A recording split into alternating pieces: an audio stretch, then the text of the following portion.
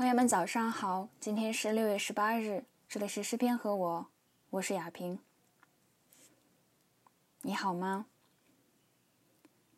我每天都在为你祷告，无论你在哪里，愿天父的慈爱、耶稣基督的恩惠、圣灵的感动常与你同在，直到世界的末了。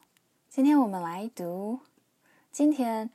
们来学习第3卷的最后一首诗，诗篇89篇。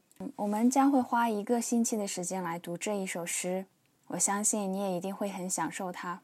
我们将会返回到诗篇第1卷，从诗篇第1篇开始。诗篇89篇1到14节，我要歌唱耶和华的慈爱直到永远，我要用口将你的信实传到万代。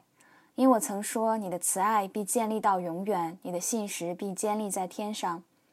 我与我所拣选的人立定了约，向我的仆人大卫起了誓，我要坚立你的后裔直到永远，要建立你的宝座直到万代。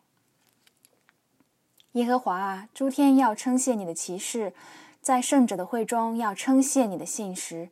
因在天空，谁能比耶和华呢？诸神之中，谁能像耶和华呢？在圣者的会中，他是大有威严的上帝，比在他四围所有的更加可畏。耶和华万军之上帝啊，哪一个大能者像耶和华？你的信实在你周围。你管辖海的狂傲，波浪翻腾，你使它平静了。你打碎了哈拉伯，使他如遭刺杀的人。你用大能的臂膀打散了你的仇敌。天属你，地也属你，世界和其中所充满的都为你所建立，南北为你所创造，他伯和黑门都因你的名欢呼。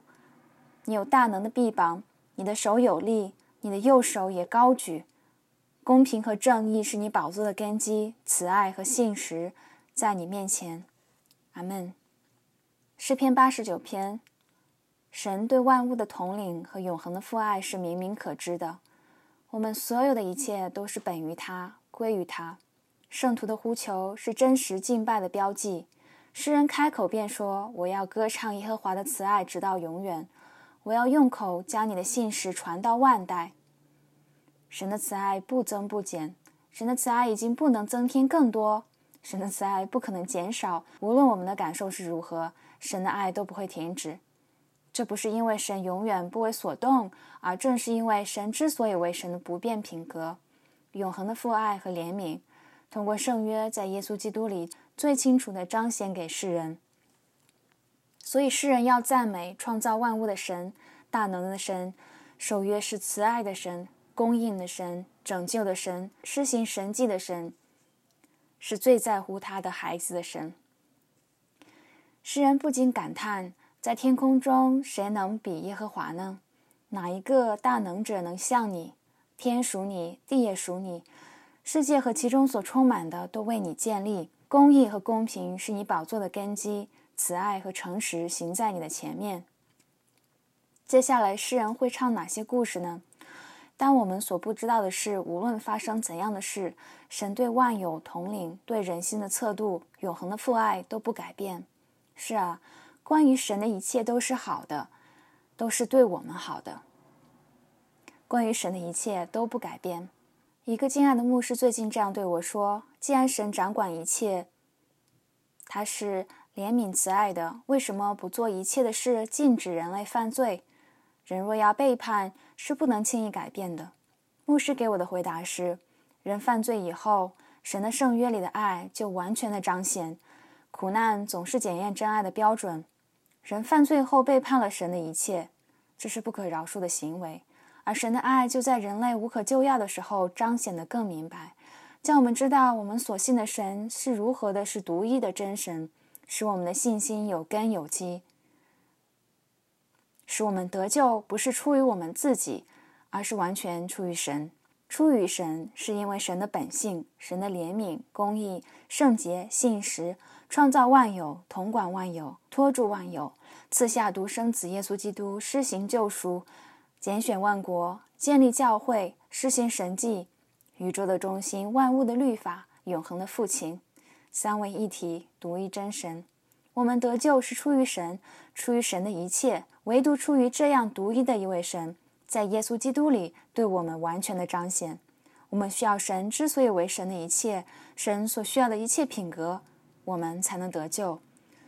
只有这样一位神。我们来祷告。因为你的不变品性而感谢你，关于你的一切都是对我们好的，关于你的一切都是我们生命所需要的。天父，感谢你是万有的主人，使我们知道万物变迁之中你的律法。谢谢你是完美、信实、公义、守约的神，在我们犯罪后更加大大的彰显，使我们凭借耶稣基督确信我们的饶恕和你永恒不变的父爱。我们该怎样赞美你？我们不停犯罪，不停的受苦，不停的考验我们赞美你的决心。帮助我们在我们信心软弱的时候，也能借着你不变的父爱而满有平安和力量。帮助我们不要改变，爱我们让我们越来越明白。奉耶稣基督的名求，阿们。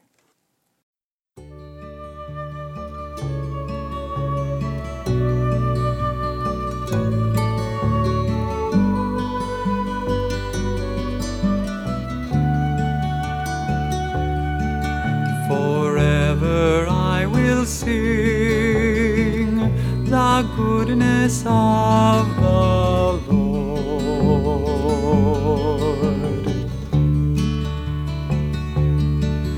Forever I will sing the goodness of the Lord.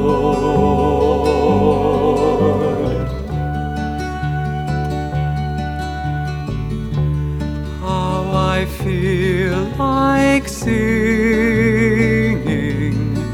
announcing to the world your constant faithful love, O Lord.